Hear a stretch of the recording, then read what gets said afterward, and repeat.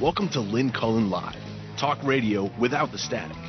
Email your questions and comments to lynn at pghcitypaper.com. And now your host, Lynn Cullen.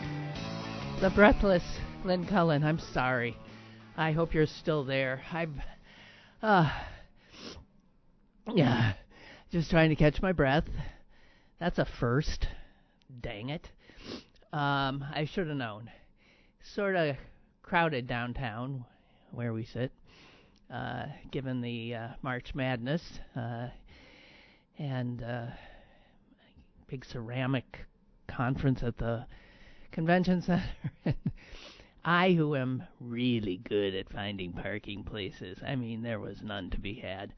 And I have just been in the seventh circle of hell, truly. That's the Oliver Parking Garage, where you're going round and round and round and round, and they give you a ticket, which leads you to believe there's spaces in there. Well, never mind. You've been there, done that. I am sorry. Boy. So, as usual, a lot of news. The Donald Trump, the gift that keeps on giving. Where to start? Good news. Let's start with some good news, okay? Because I'm trying mightily, and so far doing pretty well, hanging on to my more Zen-like outlook that I discovered on my February hiatus. So the good news I saw today was the fact that the FDA is actually just beginning, and I mean just beginning, they've just publicly come out to say today that they are going to look into doing something that has never been done anywhere in the world, and that is to mandate that cigarette manufacturers remove almost all of the nicotine from cigarettes. Now, you understand, doing that, I'm not certain what that does to the taste of a cigarette, but the nicotine, which is a naturally occurring substance in tobacco, in the plant, that can apparently be removed, extracted, that nicotine is the addictive substance in tobacco. And so, they figure, removing that addictive substance will mean that fewer people, obviously, will become addicted to cigarettes. And that stopping smoking will be a whole heck of a lot easier, that there will be no physical withdrawal symptoms. They figure over decades that literally millions upon millions of lives will be saved. I saw one estimate that if you're a regular smoker, your odds of dying because of smoking are essentially 50%. You're looking at a former 3-pack-a-day smoker. It's also been shown that even if you stop, I stopped decades ago, but it can still come back to get you. I find this would be government truly doing its best to safeguard the public health. So let's hope they do it. When I say this is just beginning, what has happened is the Food and Drug Administration has put out what is called, quote, an advance notice of proposed rulemaking. So looking at all those qualifiers, this is not just a notice, it's an advance notice, and it's not a notice of rulemaking, but of proposed rulemaking. This is years and years down the line, but there is hope that if you extract the old nicotine, that you could push the smoking rate down to less than 2% of the adult population. I mean, that would be huge because currently it stands at 15%, and I'm surprised it's that low because we have, as a country, done a pretty damn good job of getting people off cigarettes. This would be the next big step. And understand that nicotine, while it is the addictive aspect of smoking, it is not what causes lung cancer or heart disease or any of that. But that's just taking in the burning tobacco, the tar, all of that. So this would not make cigarettes less lethal in that respect. It makes them less addictive, which means that many fewer people would be hooked, and those that are desperate to stop would find stopping much less onerous. So I found when I stopped that I didn't feel that I was all that physically addicted. I must have been. My stuff, because my head is so much more, so much in many ways defines me more than my body, that my head, I felt it was more of a habitual, emotional, psychological thing rather than, like, well, I can't possibly write this story if I don't have a cigarette in my mouth. I can't possibly do this, talk to somebody if I don't have a cigarette in my mouth. I can't possibly, and there are all these things that I thought that proved to be untrue. Okay, that was the good news. Now let's get to the rest of it. Because mostly, oh my God, of all the stories that hit since last we spoke, the one that really freaked me out the most, although I can't say it surprised me, it's just that I've always known it's possible that in fact this is where warfare will be waged, and that has to do with hacking into computers of enemy states' infrastructure, literally stopping a country dead in its tracks rather than dropping bombs on them. And I guess the thing that freaked me out most was this acknowledgement of something that our government has known, but somehow decided not to tell us, that Russian hackers were not only messing with our democracy and our election, but they were also absolutely into our computerized control of utilities, of nuclear power plants. Hello? And let me tell you something.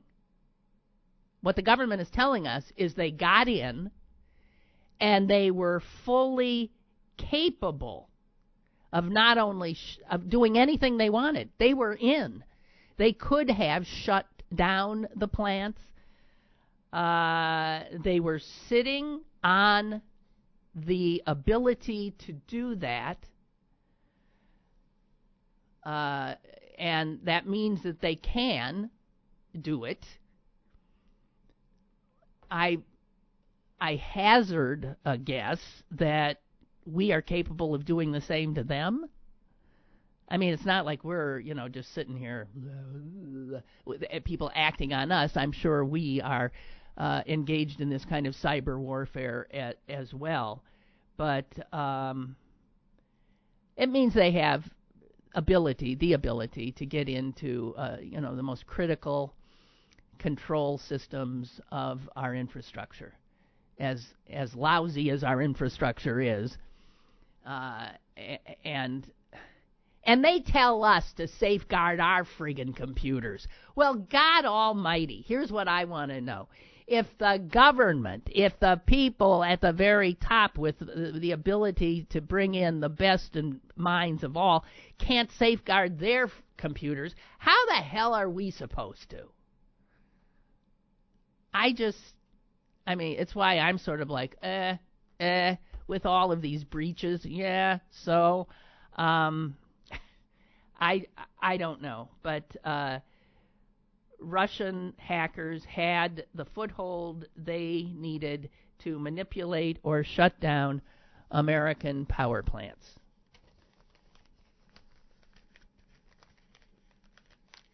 Computers, technology, it's a wondrous thing. But if you had a propensity toward paranoia, man, this is not the time to be alive.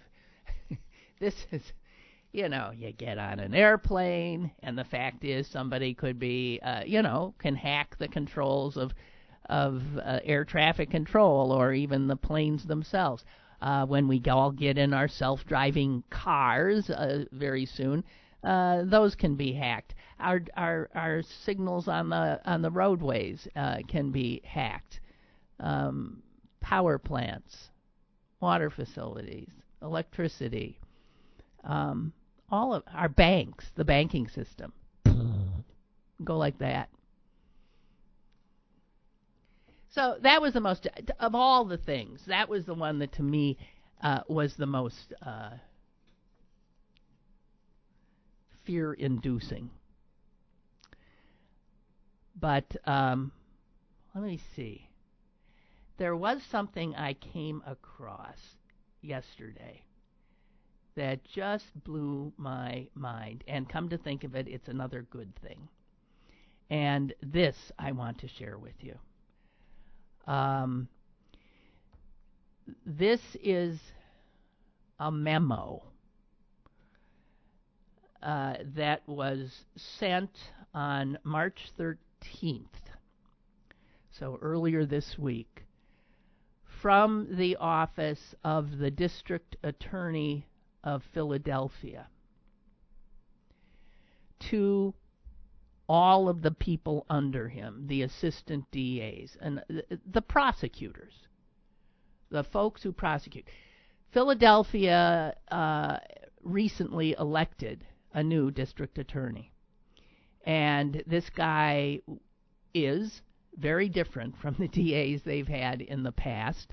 Would that someone like him run for office here, because he is a brave, brilliant progressive. And he ran on stopping the craziness that goes on with district attorneys, prosecution, jail sentences, abuse of parole, abuse of keeping people in jail because they simply can't afford bail. All of this stuff, the stuff that just fills our prisons. And he vowed to put in a whole new regimen with the idea of stopping the insanity. Because every time you put someone in prison or keep somebody there when there is no reason, no good reason to do it, you're ruining a life, okay? You're also costing the taxpayers a whole bunch of money that we do not have to be spending, that we could in fact spend on things like, education, schools, on stuff that is positive, not punitive. And this memo goes on and on and on. I read the whole thing, and I was like,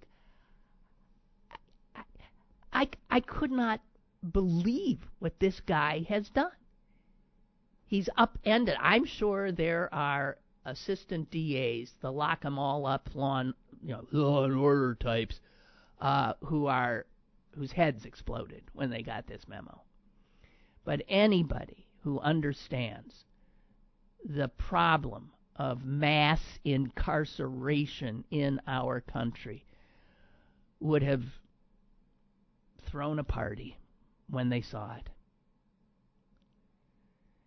And he flat out says at the top of this memo, he's putting in place new policies, telling his people what those policies are, and he starts off by saying, these policies are an effort to end mass incarceration and to bring balance back to sentencing. And he goes on to say, look, where extraordinary circumstances suggest that an exception to these new policies is appropriate, you must get approval from a supervisor. That means no assistant DA goes off half-cocked and decides, well, I don't care what the policy says, I'm doing. Nothing. It goes up the chain of command. And he flat out starts out by saying, we are going to decline to charge people with certain things.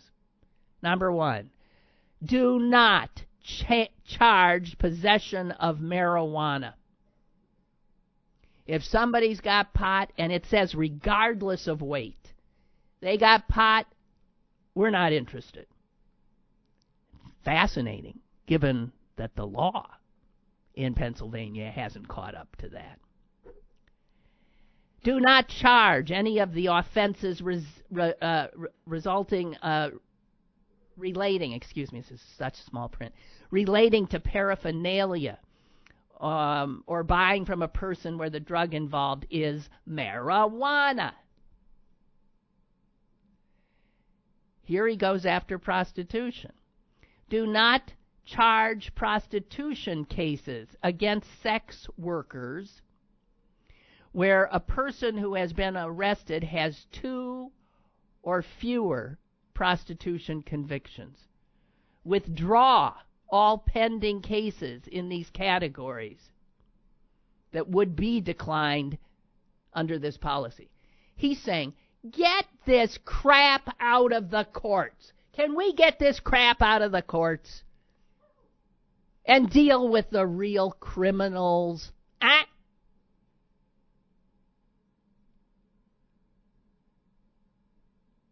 He goes on to say, we got to charge lower gradations for certain offenses. So where you used to go charge somebody up here, charge them down here. Retail theft is one of the things he's going after. Shoplifting. He is saying, if somebody shoplifts a pack of cigarettes and somebody else shoplifts a $900 item, those are not the same kind of crime and should not be charged in the same manner.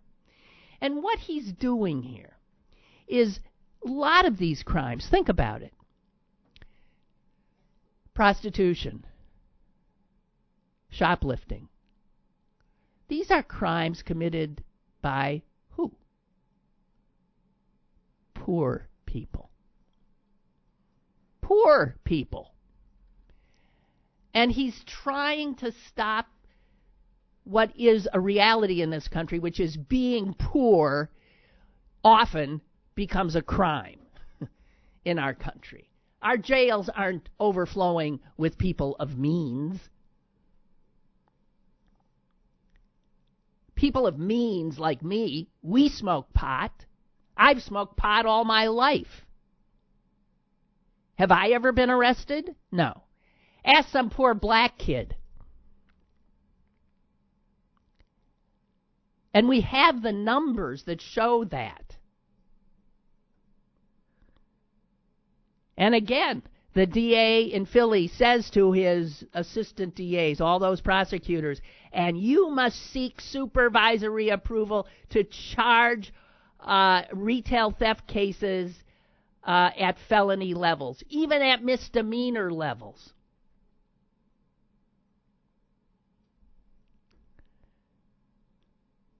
He says, remember, it's amazing how he's talking to the assistant DAs. I mean, he certainly knows them. Remember that a summary conviction permits a sentence of 90 days incarceration and fines up to $250. These penalties are sufficient to hold a shoplifter accountable. In other words, he's saying we do not have to throw the book at people. And then he goes into this stuff, how he wants his DAs, he directs them to approach diversion with greater flexibility.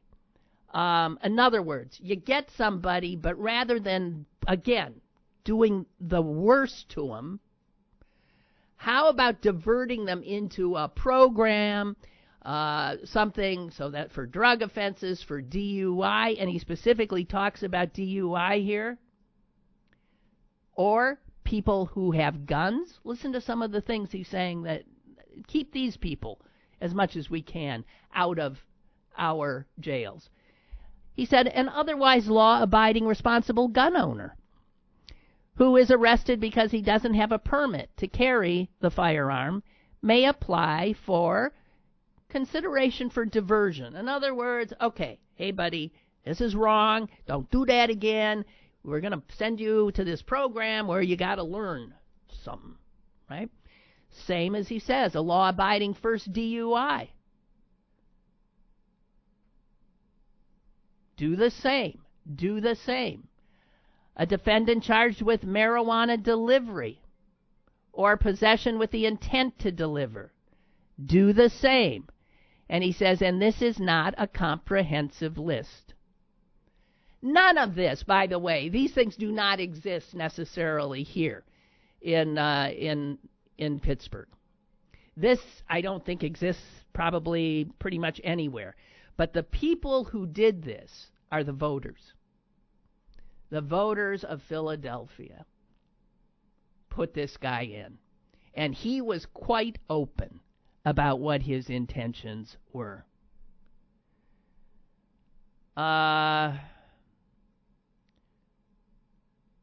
He also says that, note, these policies do not apply to homicides, violent crimes, sexual assault crimes, felon in possession of a weapon, economic crimes with a loss of $50,000 or more, or cases involving attacks on the integrity of the judicial process, perjury, obstruction of justice, witness intimidation. All of these cases, blah, blah, blah, blah, blah. So he's saying, understand, I am targeting the stuff that fills our prisons with people who needn't be there.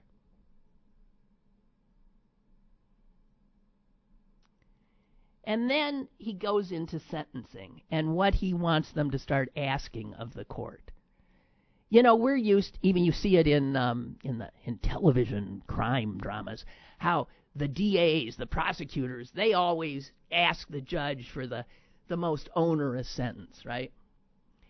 And he's saying, will you stop and think? And let me just read to you the DA's of Philly's memo to his people. The United States has the highest rate of incarceration in the world. It has increased 500% over just a few decades. Pennsylvania and Philadelphia have been incarcerating at an even higher rate than comparable states and cities for decades. So here, it's been a 700% increase in a few decades. And Philadelphia has been the most incarcerated of the 10 largest cities. Yet, D.A. Kenny says, yet Pennsylvania and Philadelphia are not safer as a result. Pennsylvania and Philadelphia are wasting resources in corrections rather than investing in other measures that actually reduce crime. Pennsylvania's and Philadelphia's treatment of addiction. Wait a minute.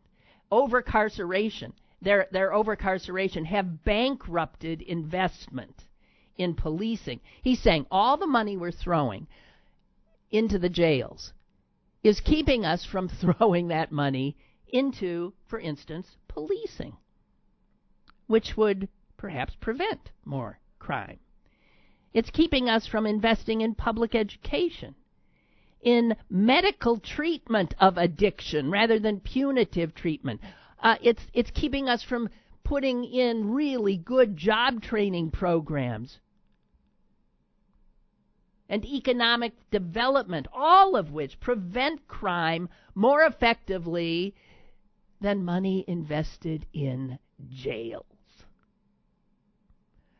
Over-incarceration, says the Philadelphia District Attorney, also tears the fabric of defendants' familial and work relationships, both of which tend to rehabilitate defendants who are open to rehabilitation. What he's outlining here, we are doing everything wrong. Everything wrong. As a result, he says, a return to lower rates of incarceration for those defendants who do not require lengthy sentences is necessary in order to shift resources to crime prevention. Ultimately, the highest goal of sentencing must be to seek justice for society as a whole, while effectively preventing crimes in the future. At sentencing, assistant district attorneys must state, listen to this, must state on the record their reasoning for requesting a particular sentence. He's saying you can't just say, throw the book at him, Your Honor. Explain. And those reasons must state the unique benefits and costs of the sentence.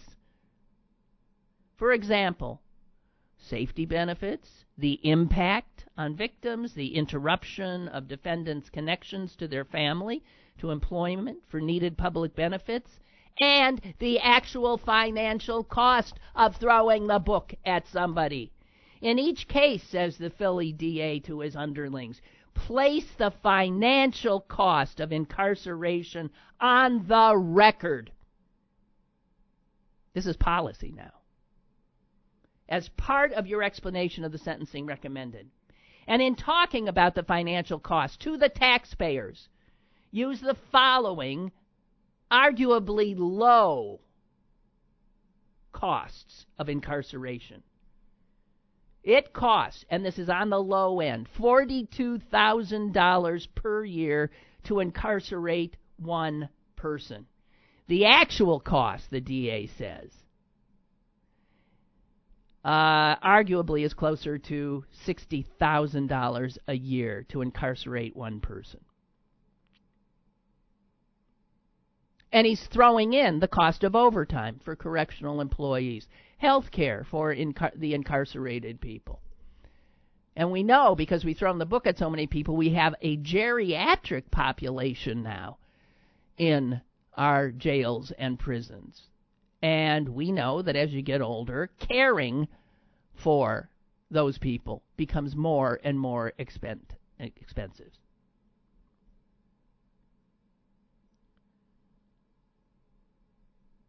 And he says, as of March 1st of this month, Philadelphia County incarcerates approximately 6,000 people at a total annual cost of around $360 million per year. The cost of 1 year of unnecessary incarceration for one person is enough money to pay the salary of a beginning teacher, a beginning police officer, a social worker, even one of you, he says to his assistant DAs, is enough to pay for an addiction counselor.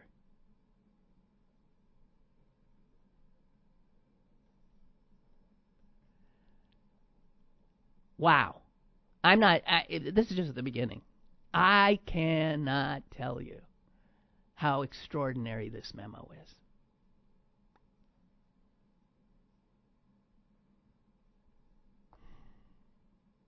And then I can't believe this guy. I love him. I want him. Okay. He says, for instance, if you are seeking a sentence of 3 years incarceration, state on the record, he tells his prosecutors, that the cost to the taxpayer will be minimally $126,000, if not more. And then you have to explain why you believe asking the taxpayers to pay that money is justified. In a very serious matter where you're asking for 26 years incarceration, you must state on the record that that will cost to put that person in jail $1,060,000 minimal. That's just minimal. It's not the real cost, more like $2 million. And then you must explain why you believe it's worth it for the safety of the Commonwealth and the citizenry of Philadelphia to spend that money for 25 years or 26 years, when maybe 12 years might do it. And then he goes into their abuse of probation and technical violations of probation, which send people back. And it's just amazing. And the last thing on the memo, I don't know if I have it all. I think I do. The last thing in all caps is request that there be no violation of probation or parole due to a positive drug test for use of marijuana. Okay? Somebody served their time, they're out, they go to the probation officer, they've even secured employment, they have been good citizens, haven't done anything, but they pee and, oh my God, they smoke some pot. What happens to those people in the past, they are thrown right back into the system and start all over again. And you can see that this DA knows. That's nuts!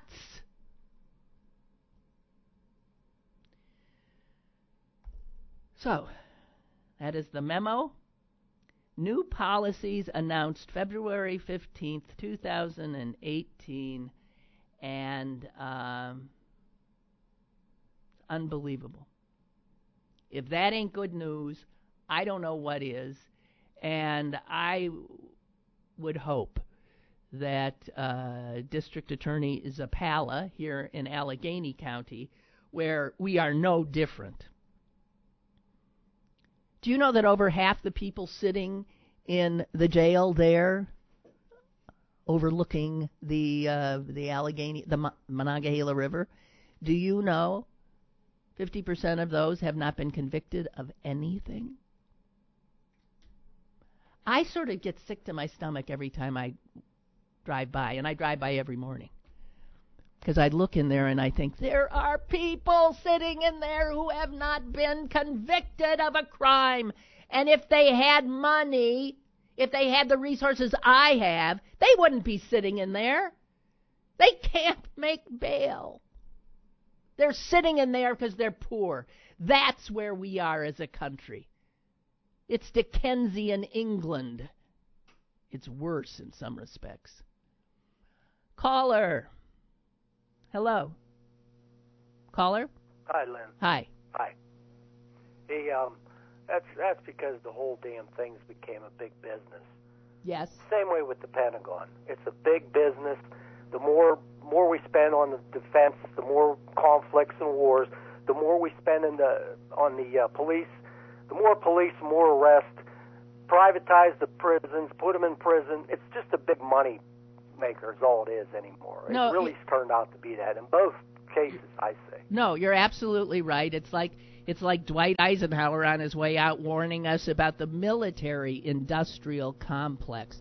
And that was, obviously, that came true. We paid no attention. And that drives our foreign policy now. And you can bet that the prison industrial complex has driven in large part through their lobbyists, with legislatures and the Congress, our current stupid, beyond stupid, criminal injustice system. So you're absolutely right. And we've got to take them on because we're footing the bill. You're footing the bill. Would you rather have that money go to keep somebody who smoked pot in jail, or would you rather have it go to have another teacher? Right. Yeah, well. What I really call about is this press secretary. How dare she say this guy's a bad actor, this Andrew McCabe, who spent his life in the CIA or whatever he was in. He's got a pretty good career. The guy is probably stellar when it comes. And she's going to say he's a bad actor? No. Your president, the guy that you're talking for, is the bad actor. He's the criminal. And eventually I hope they get the rotten son of a bitchin' bastard anyway. I can't stand any of this. It's unbelievable. He's going to try to fire him, which I don't think he will, over the stupid made-up story they made up. Well, I'll tell you. Unbelievable. I'll tell you what's particularly cruel, but these are cruel people, is that this guy is, 2 days or 3 days away from securing his pension. And he's intending to retire. Right. And the only reason for doing this to him is to deprive him of that financial security that he worked for. That is the only reason. He's leaving, okay, one way or the other. And if they were to fire him, it is their way of depriving him of that. And that's just cruel. But that's who these guys are. That's who these guys are. So I hear you. There has to be justice in the end of all this with Trump. There has to be. If there ain't, it's going to be so disappointing. Well, this guy is no damn good. No. No damn good. No, right. But thank you. Okay. We'll see you. Have a nice weekend. You too. Bye. Okay, bye. Bye. No, he's no damn good. That's true. And Mueller's now subpoenaing of the records of the Trump business empire suggests that maybe there's a little more possibility that we will see justice, because you can imagine maybe the cesspool that is the Trump business empire. You can imagine. Does this guy follow the rules? No. There must be so many violations of all kinds of laws and regulations, of outright thievery, lying, money laundering. Yeah, I can't even imagine. And you gotta wonder, and I can't believe he wouldn't. I can't believe that that Mueller also doesn't have his tax returns, which we wanted to see before we elected him, but did not. And a prosecutor can get his hands on those, I think, like that. So he's probably got those. And then if he gets all these other records, wow. There is some thought that even though there's been rumors that Don Jr. and his wife were going to divorce, the fact that she filed for divorce yesterday, I believe, also makes some people suspect that might be an effort to funnel things to her, or for her to pull away from and get out while the getting's good before he goes off to prison. Let's put more people like Donald Trump and his despicable sons and all his crooked cronies. Let's put them in our prisons and let out black kids who do what I do. Smoke pot.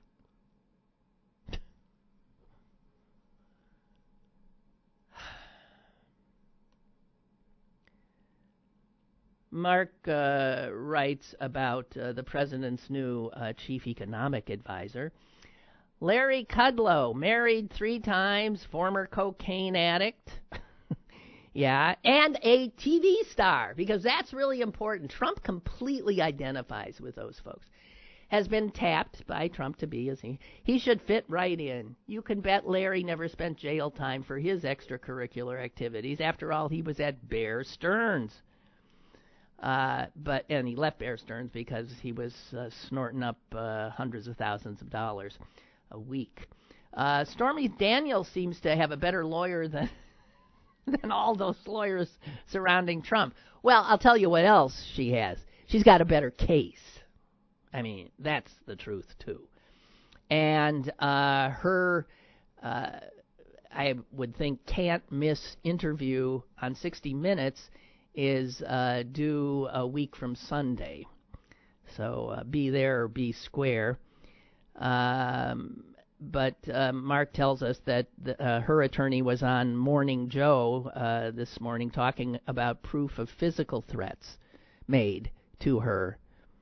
Yeah, and, well, Mark, you said what I just said.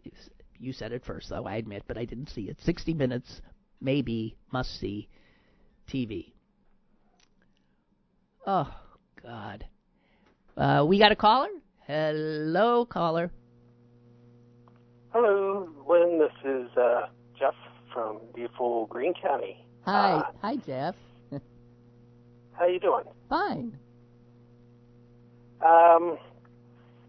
Yeah, what is it with these conservatives and all these celebrities and everything? I mean, they're always accusing of liberals of being so starstruck and all this kind of stuff, and like conservatives seem to be wanting to like put these guys in office all the time and all this kind of stuff. I mean, it's insane.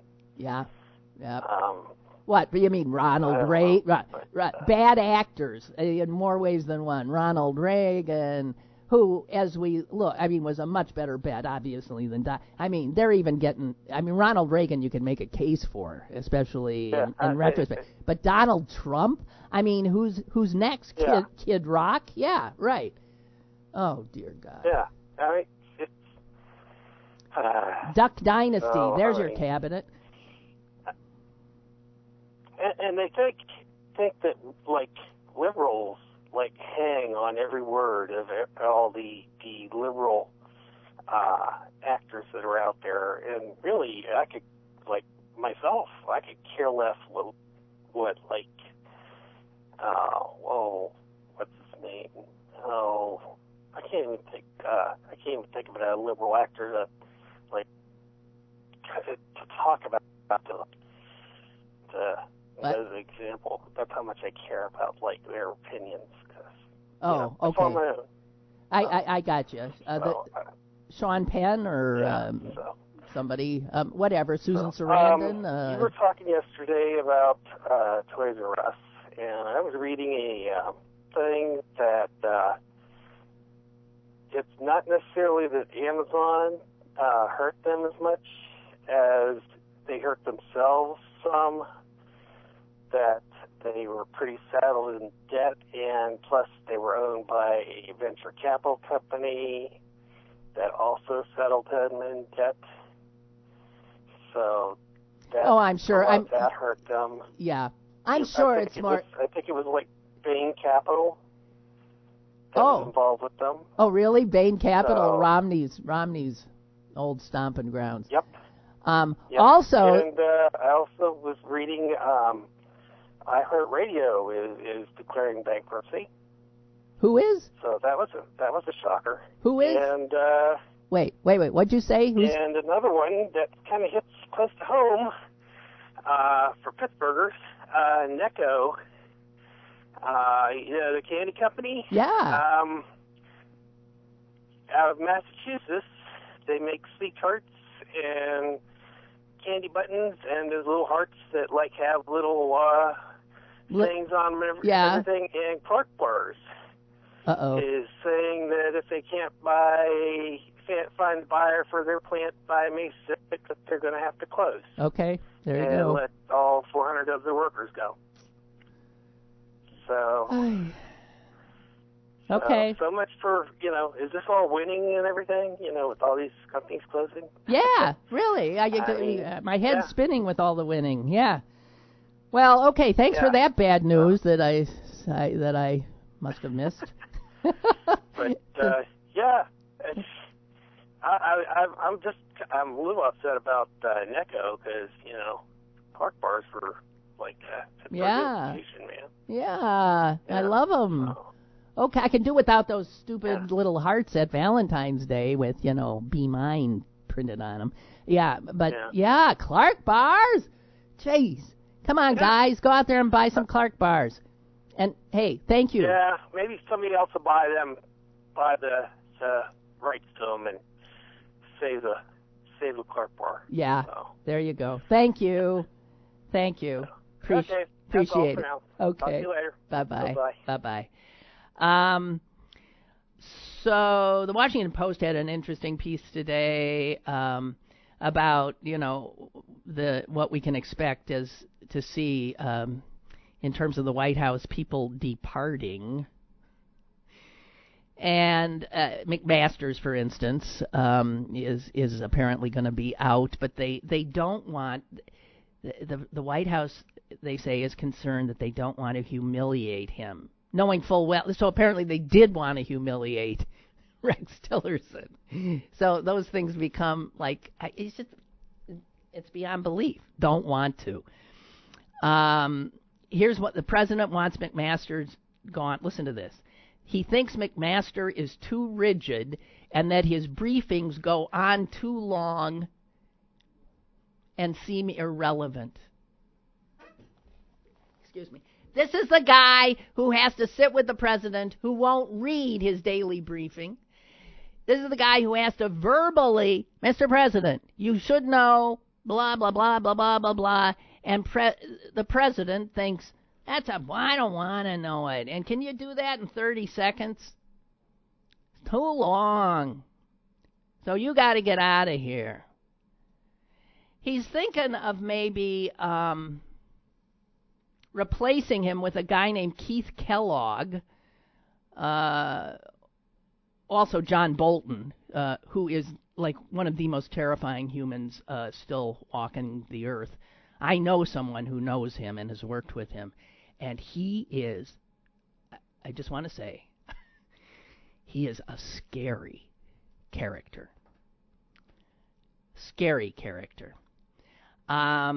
Keith Kellogg, another possibility. He's now chief of staff of the National Security Council. And it says here that Trump really likes him and that he has Kellogg travel with him a lot when he's on domestic trips because, quote, the president likes his company and thinks he's fun. This is how this president chooses who's going to be the number one guy in terms of national security at the White House. And the other loathsome being who may take McMaster's job, as I said, is Bolton. And the Washington Post reports thusly, Trump also thinks Bolton, who regularly praises the president on Fox News, is good on television.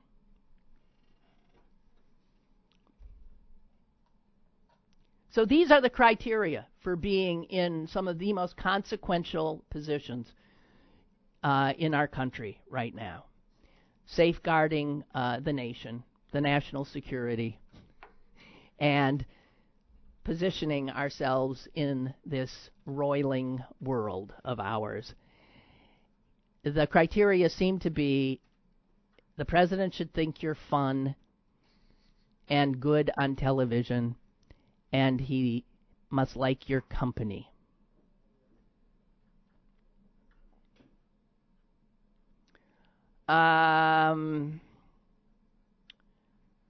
What else? Other people on shaky ground, Ben Carson with his $31,000 dining room set. Scott Pruitt, who apparently has been really jockeying to be the Secretary of State, was jockeying a lot, and they didn't like that. And, Interior Secretary Ryan Zinke, who just spent $139,000 to renovate his office doors. Geez, that makes Ben Carson's $31,000 dining room table look like nothing. $139,000 to renovate his office doors. And speaking of Zinke, have you heard this disgusting story? He was before I think a House committee yesterday, and he was being questioned by a congresswoman from Hawaii. And she was asking him about some provision in that is under the Interior Department that preserves the history of the Japanese-American internment during World War II. And Representative Colleen Hanabusa, who is a fourth-generation American. That beats me. I'm third generation. Fourth-generation American of Japanese ancestry. She asked Zinke, are you committed to continuing these programs, blah, blah, blah, blah, blah, blah, blah. And his response, the minute she stopped her question, was, Konnichiwa.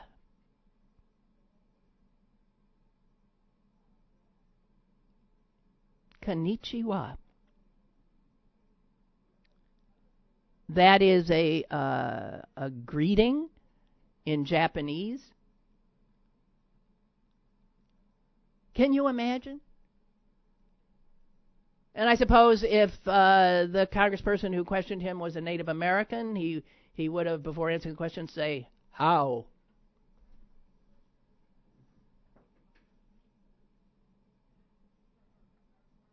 Konnichiwa.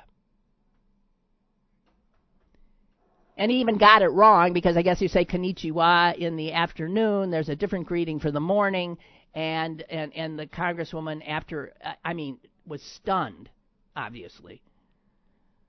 Said, I think it's still Ohayo gozaimasu. I don't know what I can't.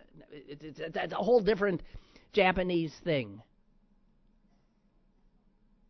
She's an American. She's not Japanese. This is racism. This is a guy who looks at this American and sees a Japanese because she's not white. This is the guy who spent what, $129,000 or $139,000 on his doors. Also, where did I read that the VA secretary now? There's such dissension in his department that he has had to now pay for an armed guard to stand outside his office. This is the Trump administration. No problems here. And I just want to leave you with one thing. A guy who's writing I really like, Charles Pierce, writes for Esquire, quoted part of a speech that was given by the president 50 years ago. That would be Lyndon Baines Johnson. And this was a speech given to the Congress, the joint session, after the horror of Selma. After the brutal attack on people, Americans marching peacefully by police in Selma, Alabama. This is the attack in which now Congressman John Lewis, as a young man, was almost killed. And this was just days after the Selma attack. And President Johnson went in front of the probably almost 99.9% all white male Congress and said this in his southern accent: "There is no Negro problem. There is no southern problem. There is no northern problem. There is only an American problem. And we are met here tonight as Americans, not as Democrats or Republicans. We are met here as Americans to solve that American problem." This was the first nation in the history of the world to be founded with a purpose. The great phrases of that purpose still sound in every American heart, north and south. All men are created equal. Government by the consent of the governed. Give me liberty or give me death. Those are not just clever words. Those are not just empty theories.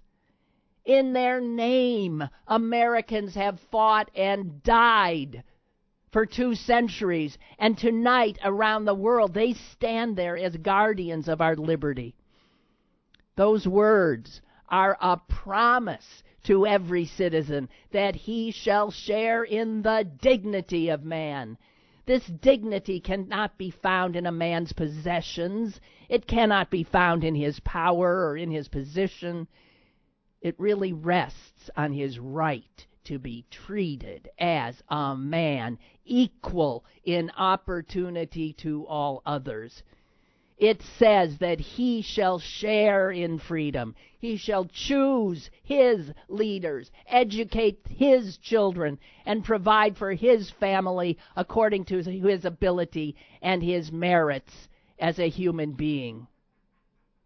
To apply any other test, to deny a man his hopes because of his color or race, his religion or place of birth, is not only to do injustice, it is to deny America and to dishonor the dead who gave their lives for American freedom.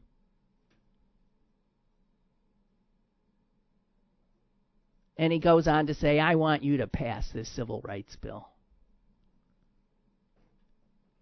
From the window where I sit with the problems of our country, I recognize that outside this chamber is the outraged conscience of a nation, the grave concern of many nations, and the harsh judgment of history.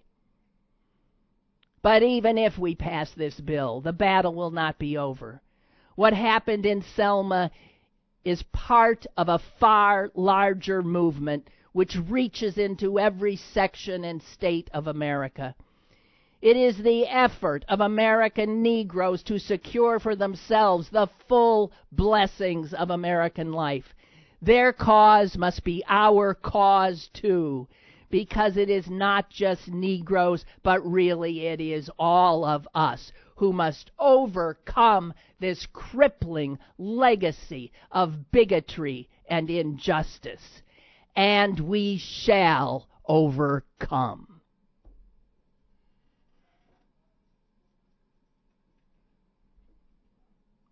That's a president. 50 years ago. 50 years ago. All righty, guys, thank you. It's been a great week. I've enjoyed it immensely. Hope you have too. And I'll see you back here on Monday. Have a great weekend.